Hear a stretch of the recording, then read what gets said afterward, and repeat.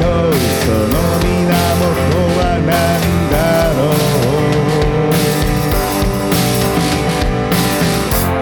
光のその優しさは何だろう。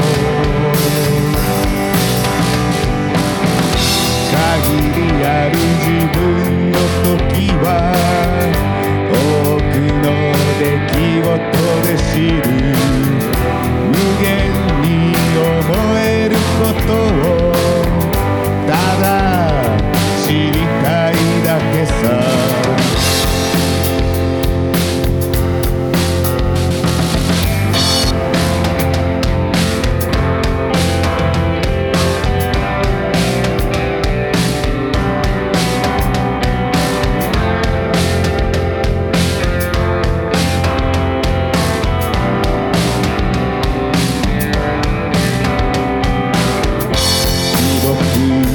輝く石を砕いて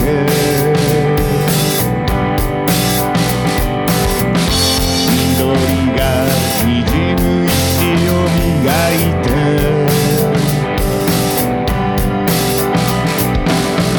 月の光を浴びながら自分のいる時を定め溢れ出す言葉を叫びその距離を巻き取ろう。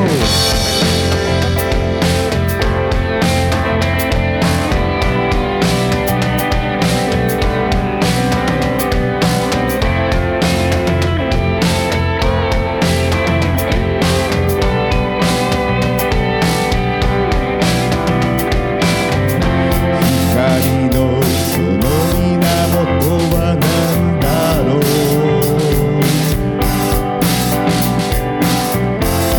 光のその優しさは何だろう。